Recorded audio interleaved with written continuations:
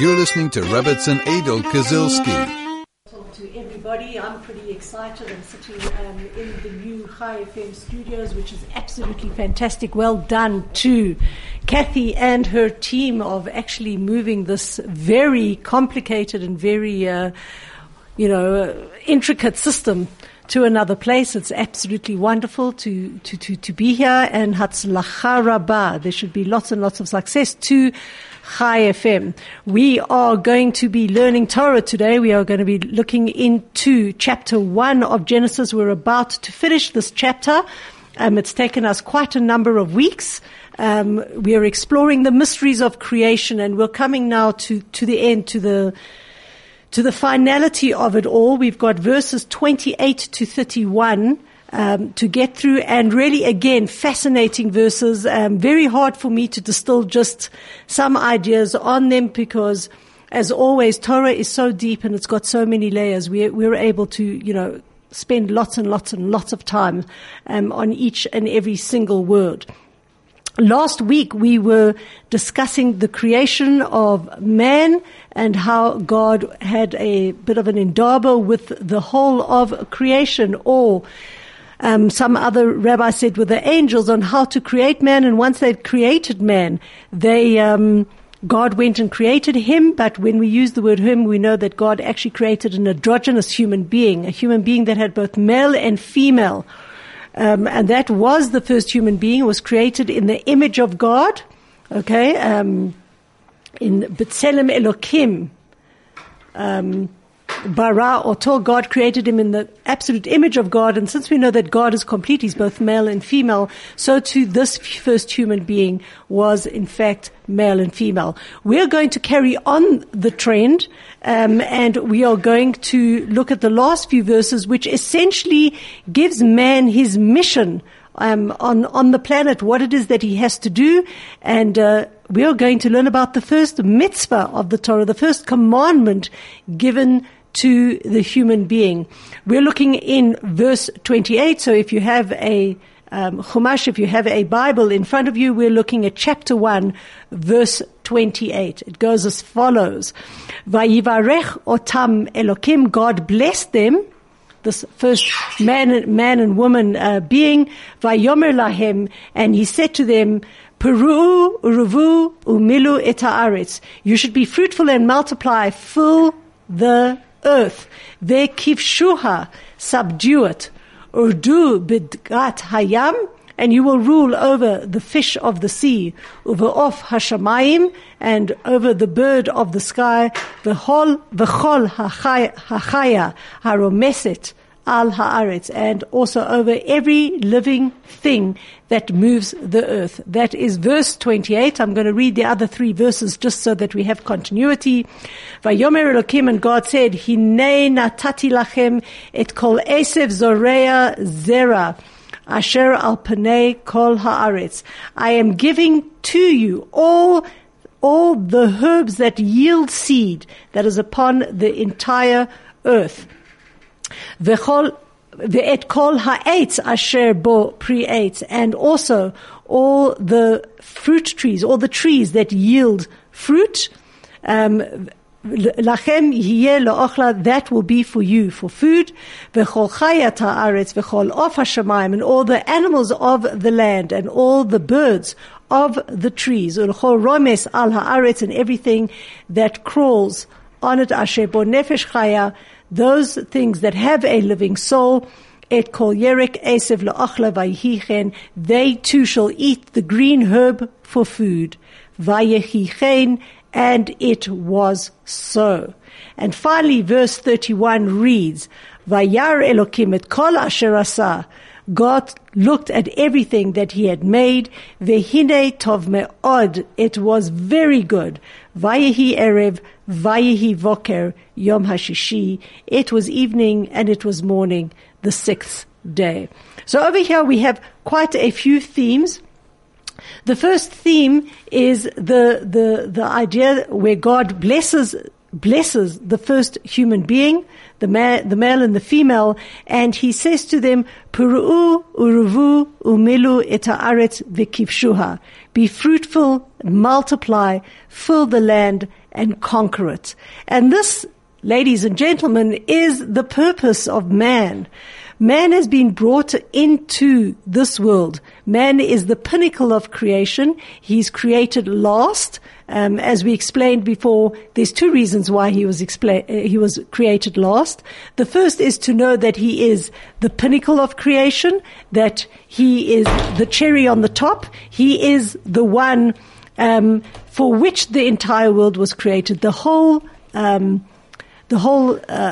scene was set for him. Everything that is found on this planet is there for man in order that he goes and he conquers this world, that he's fruitful, he multiplies, and he fills this earth. And the mission here is that we look for godliness in absolutely everything that we do, that we go out and we make this a dwelling place for God in this world. And that mission, that charge, is way higher than the angels, the mountains, the valleys, the great seas, the enormous elephant, and the powerful lion. We human beings hold within us the reason, the raison d'etre of the creation of this world. And it is up to us to ensure that we fulfill that mission. More importantly, we have a very famous rabbi by the name of the Rambam Maimonides. And Maimonides comes to teach us, he actually teaches us and codifies for us the 613 mitzvot of the Torah, the 613 commandments of the Torah. Now, we know, as we discussed, I think it was last week or the week before, there are 248 positive mitzvot, for 248 to-dos, things that we have to go out and do, and 365 do-nots. That we learned, I think it was in the context of the fact that the body has 248 limbs and 365 sinews, and that we are ourselves a microcosmic package of what the world is at large, macrocosmically.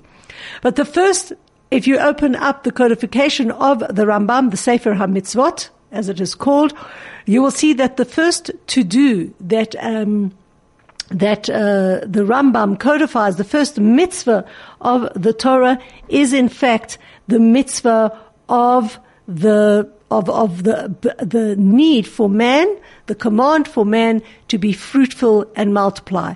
And this, in essence, is the mitzvah of marriage.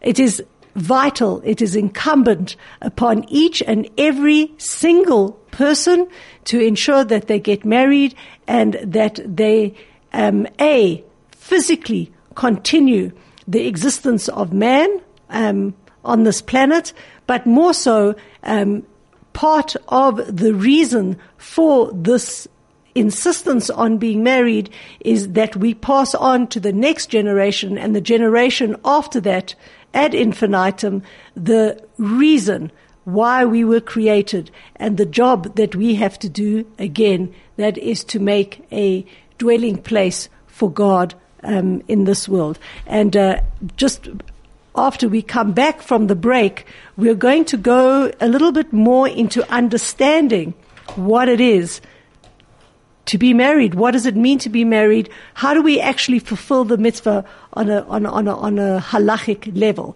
Saucy burgers, flame grilled steaks, tender grilled chicken, and the best succulent beef ribs in Johannesburg. You're listening to Rebbitzin Adol Kazilski. Indeed you are, and we are learning the verses of Genesis 28, chapter 1, 28 to 31, where we get the mitzvah of Pruruvu, filling the earth, being fruitful and multiplying. So as I said before the break, this is the first mitzvah of the Torah. It's the first commandment of the Torah. It is a commandment that was given to mankind, not only to the Jewish people. And I want to take you through just very, very I won't say superficially, but just very concisely with some of the ideas that are written about marriage in the Torah. The Torah is replete with how we should be behaving in marriage, how we should get married, how our marriages should run. And honestly, if we look back throughout our history, even to this very day, marriage is something that's held exceedingly central to in the Judaic paradigm. We are told that if someone has a Sefer Torah at hand, somebody owns the 5 books of Moses written out properly. It's actually a prized possession to have. One is not allowed to sell it.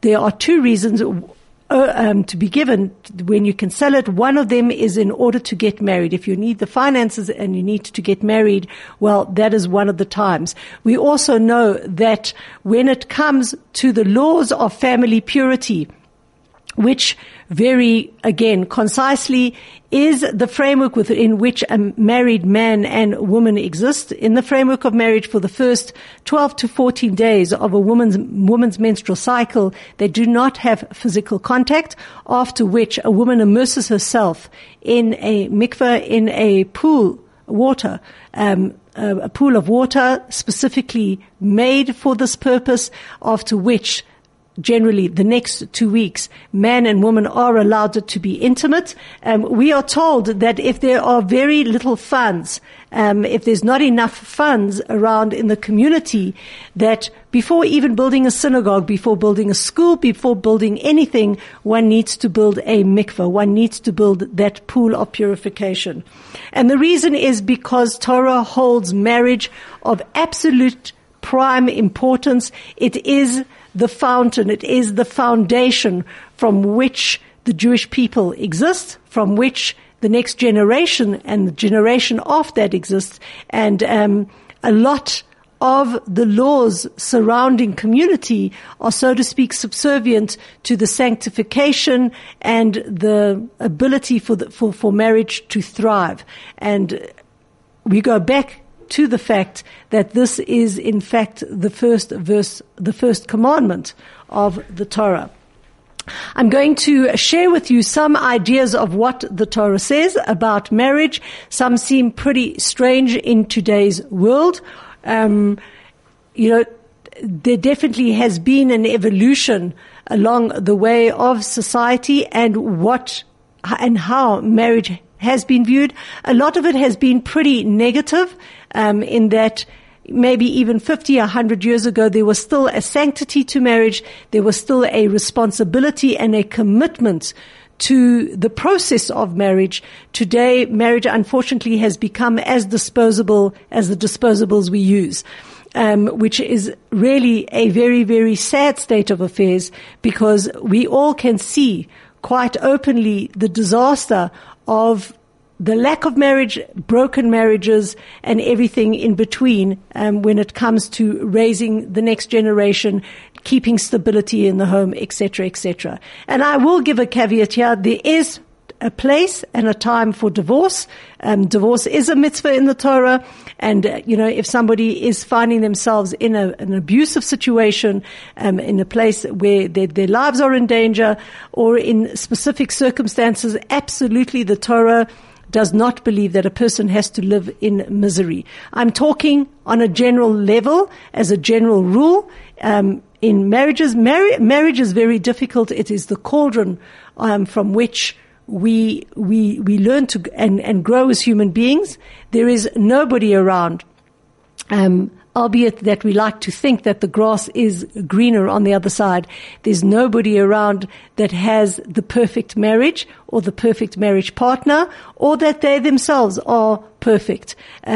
We come into marriage imperfect, and it is through the process of living with somebody else and changing the world with somebody else, creating new worlds with somebody else, that we are able to dig deep inside of ourselves and bring out the best. But by no means is it an easy task. It's probably one of the most difficult tasks, ever given to man. And that's really why we kind of have demeaned marriage into a disposable item today. Just simply people do not have the wherewithal, the ability to stick around and work through something that is very, very difficult at times. At the same time, while it is difficult, it says that man and woman cannot understand God, cannot understand the world entirely until they are married, because the coming together of a man and woman, intimately, both physically, spiritually, emotionally, psychologically, that coming together, that fusion together is in fact an act that mimics the unity of God. And that's why we have the halakha, we have the law that the Kohen Gadol, the high priest that served the Jewish people in the time of the temple, he could not have the status of the high priest unless he was married. It's almost as going to have marriage counseling from somebody who's never got married, who doesn't understand the dynamics of marriage. One is obligated, and one needs to get married in order to feel fulfilled. And so this is a vital foundation. It really gets connected to very much the innermost part of who we are. Our rabbis tell us as follows: one cannot have a good life without a wife, and vice versa. And luckily today, I was informed by the controller that we're having some issues with the internet, so we aren't receiving any SMSs or WhatsApps. Maybe that's a good thing. Regarding the topic, though, I would like, to have a conversation with you on this. Man cannot have a good life without a wife, and vice versa. And it said that one should do everything in one's power to ensure that one gets married. Now, in traditional Jewish law, a man should strive to get married by the age of 18 years. Yep, you heard it.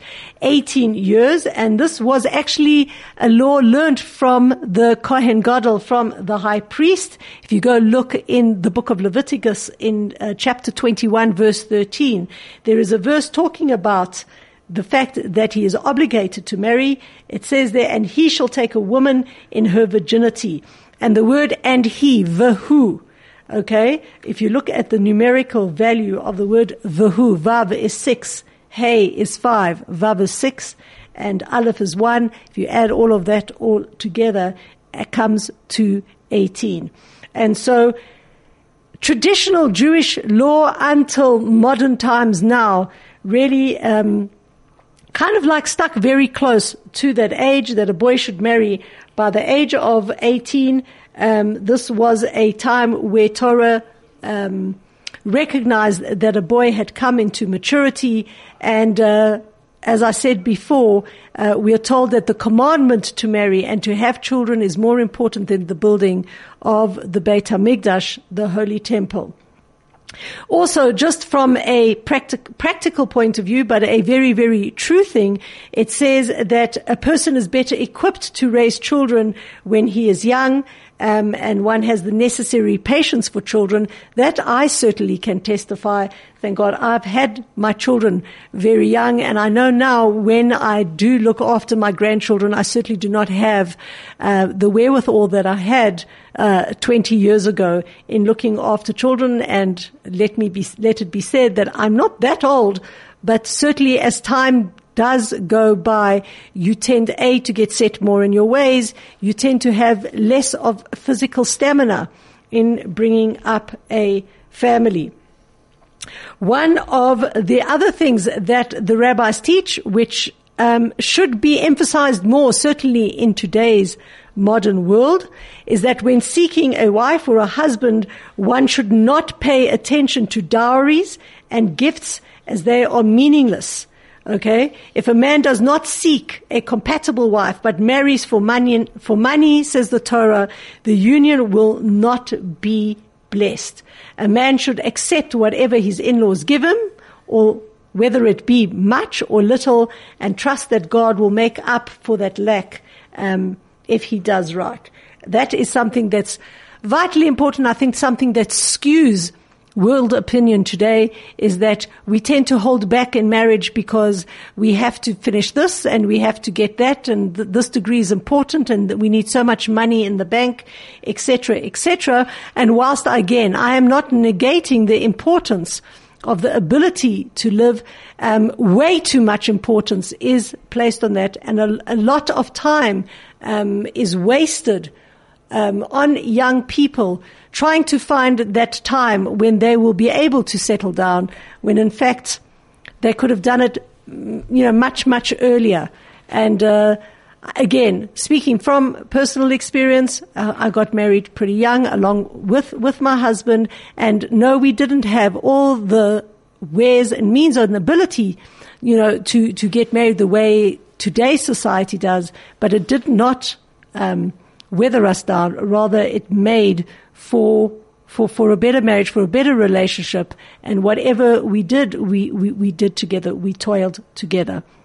So this is pretty much kind of an interesting view in terms of the way the world sees marriage today. But it was something that I think was held in far greater esteem in generations gone by, certainly all the way from Adam until probably 100 years ago, when we started becoming far more liberal-minded. I don't want to offend anybody in understanding that, that I don't agree on the emancipation of women and the ability for women to have their right in marriage. None of that is up for question.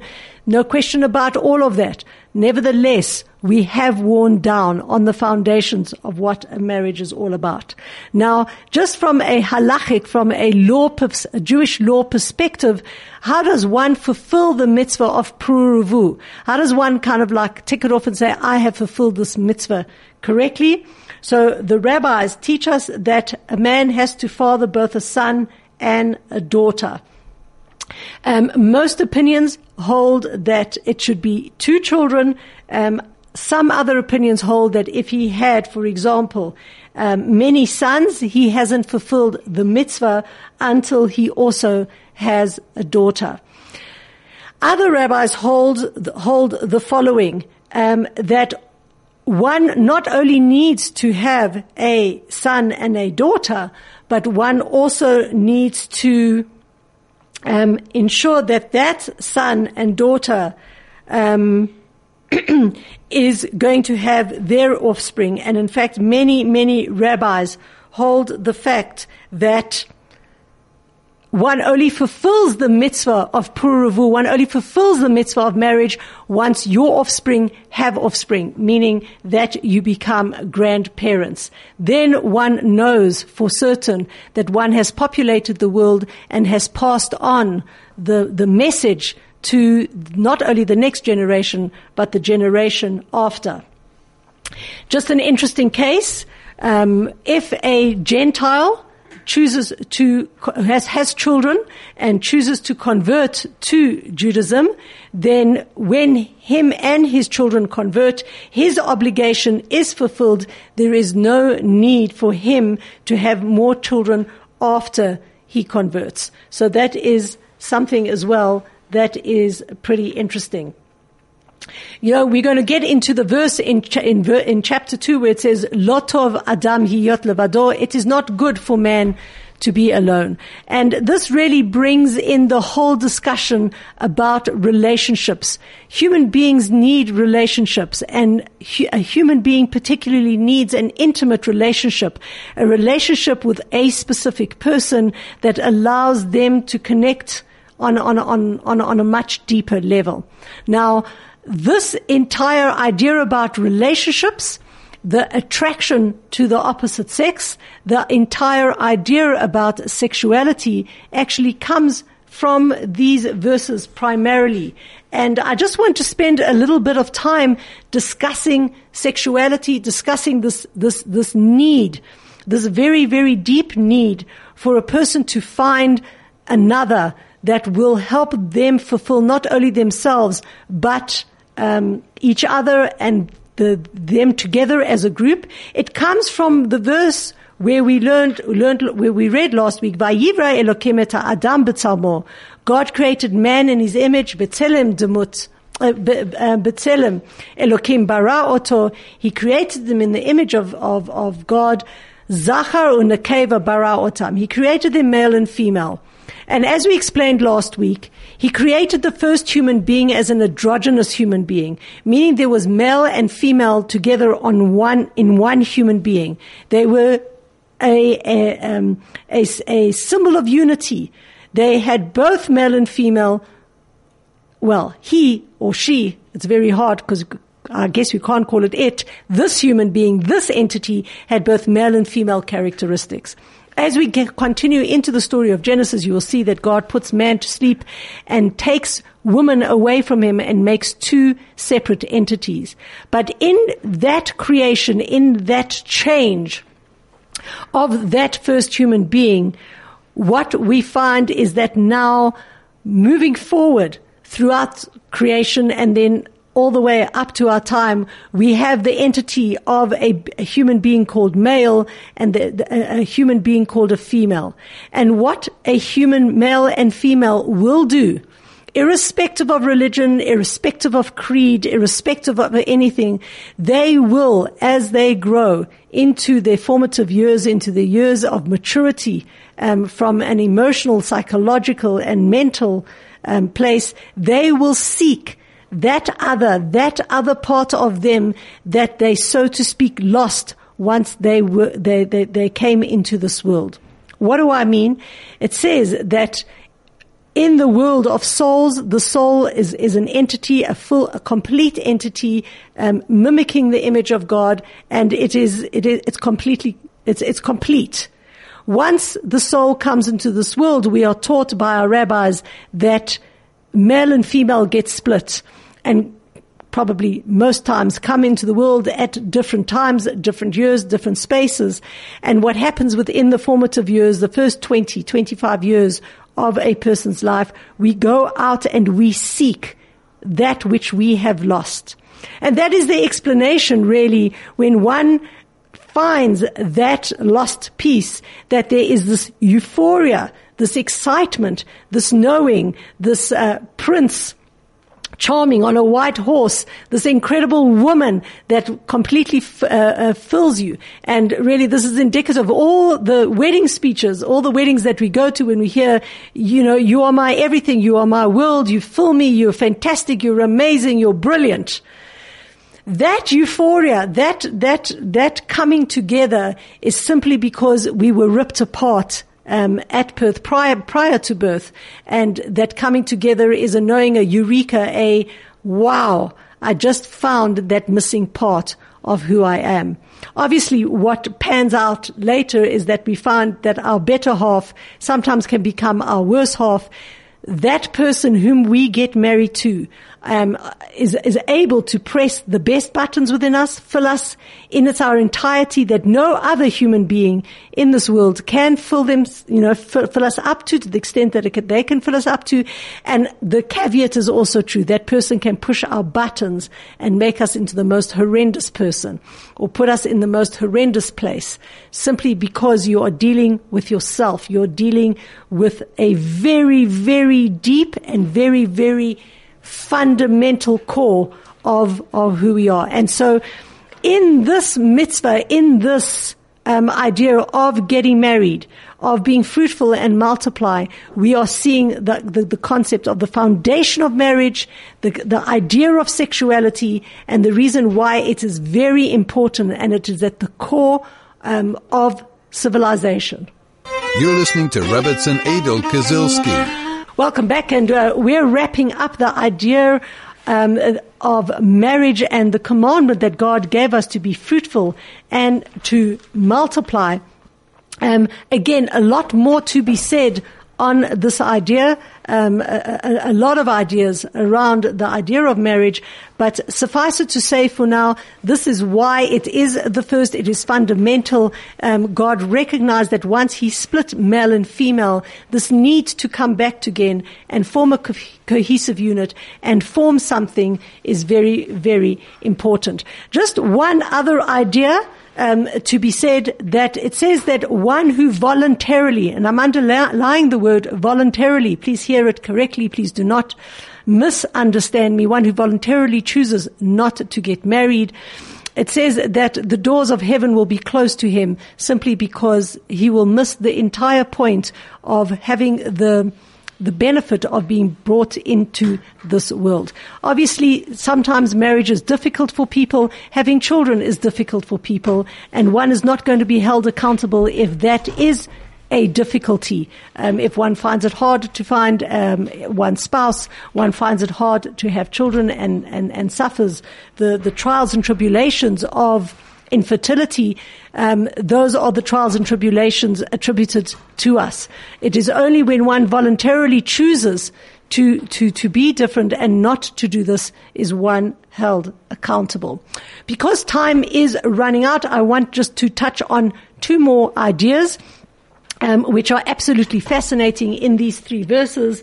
And that is in verse 29, God says, I have given you all the grass yielding seed that is upon the entire earth, and every tree that is sealed yielding fruit, it shall be for you for food.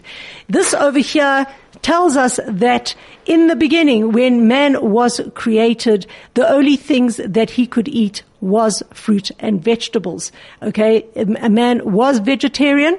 And it was only after Noah and the flood that the dispensation to eat meat, and become from a herbivore into a carnivore, that's when that changed. Now, this is a feather in the caps of the vegetarians, but not necessarily so on a much deeper level. When man and woman were created, they were in an extremely high level of spirituality. We know that Adam could see from one end of the world to the other. That didn't mean that he had excellent vision. Physically, it meant that he had excellent spiritual vision. They were spiritually in tuned, and they were very, very much people that were connected to godliness. And so in partaking of this world, it was not necessary to delve into every single layer of this world in order to elevate it. Just eating from the fruits and vegetables was enough. As man degenerated into a much more physical, less spiritual being. As we know by Noah already, the world was destroyed because of immorality and adultery and murder and all sorts of nasty things. God gave man the dispensation to eat from living things, because man now needed to dig much deeper into himself in order to elevate this world in a more complete way. But it has to be said that when one looks at the laws of kashrut, when one looks at the laws of keeping kosher, even though we do eat meat and we eat chicken and we eat food from other living organisms, it is important to note that Judaism will only allow you to eat from those animals who they themselves are herbivorous. They chew the cud, they have split hooves. We do not eat from any animal that preys on another animal. And one of the reasons given is that you are what you eat. We know that as a fact today. Certainly psychology and the nutritionists around and the biologists and everybody in the medical field will tell you what goes in does become part of who we are. Torah is very cognizant that while we have to dig deeper, we have to delve deeper into this world in order to elevate it, we still do not go to a place where we are imbibing another living thing that has preyed on something else. We very much stick still to the idea of them being herbivorous. So that, again, is a huge discussion. Vegetarianism versus being a carnivore. But here you can see that at the beginning of creation, that's how it was. Lastly, I want to bring to your attention one interesting word that is added into the story of creation that did not happen at any other point in time in this first chapter of Genesis. And this is when God saw that which he had created. We always heard the word Vayehi Tov, and it was good. Okay, it was good. Now we have Vehine Tov Me'od, that things were very good. Okay, Vayare Elokim et kol asher asa. He looked at everything he had made. Vehine tov me'od. It was very good. Why are they adding in the word very, me'od? So there's a few reasons. Obviously, on a practical reason, it's kind of a summation that, we look at creation as a whole now. We see the sum total of all the various parts, and it was absolutely excellent. God had done a fantastic job. But there are another two reasons, and I'm going to share them with you right after this break. You're listening to Rebbitzin Adol Kazilski. Welcome back, and in the last few minutes, just want to share you an idea as to why God says Vehine tov me'od, that it was very good.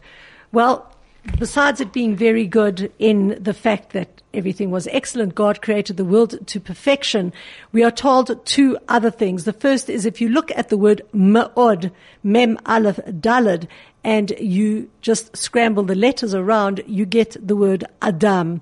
So we could read Vehine tov Adam. It was very good that man was created. As explained earlier, man was the pinnacle of creation. Man is the main part in the entire creation. And it was when man was created that the entire world came together and the raison d'etre of the world was found. So that is one of the reasons. Another interesting reason, quite fascinating. It says that Vehine tov me'od. Me'od means very, which means that the two tovs, two goods were created.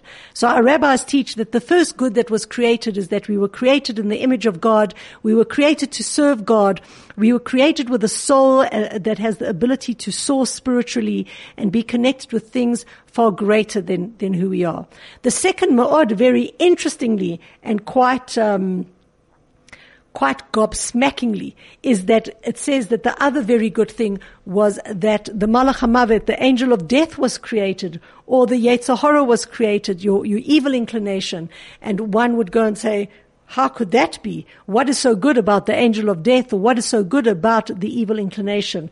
And the rabbis come to teach us a very profound lesson, that choice, that is what makes us different from every other part of creation. The human being was given the ability to choose. And in order for us to choose, God had to create good and evil, positive and negative. And that negative, even though it has a very bad connotation because it makes our lives a misery, it makes us put in very difficult situations at times, is a good thing, because that is the cauldron through which we learn. That is how we actually advance spiritually. So when God saw that things were very good, that He created good and evil in the world, from a Jewish point of view, there's good and then there's very good. And how do we change the negativity in our lives, the obstacles in our lives, the hardships in our lives to being good? By seeing them as lessons, as seeing them as classrooms through which we can dig deeper inside of ourselves and find something far deeper within ourselves. And then, as we all know, when we see people who have overcome their difficulties, their struggles, their hardships, their obstacles, you actually come out far greater and far stronger. And on that note, I'm going to end. This is the end of chapter 1. Please God, we will start learning chapter 2 very shortly. I am running away tomorrow. This cold weather, I didn't have the excuse, but now I have a great excuse to run away from Joburg while this cold front comes and hits us. I'm going to warmer weather. I'll be away next week, but please God, after that I will resume and we will start learning about the beauty of Shabbat, because we're going to get into the seventh day of creation and understand what Shabbat is all about. In the meantime, stay warm, stay connected, and thank you for joining me on Chai FM.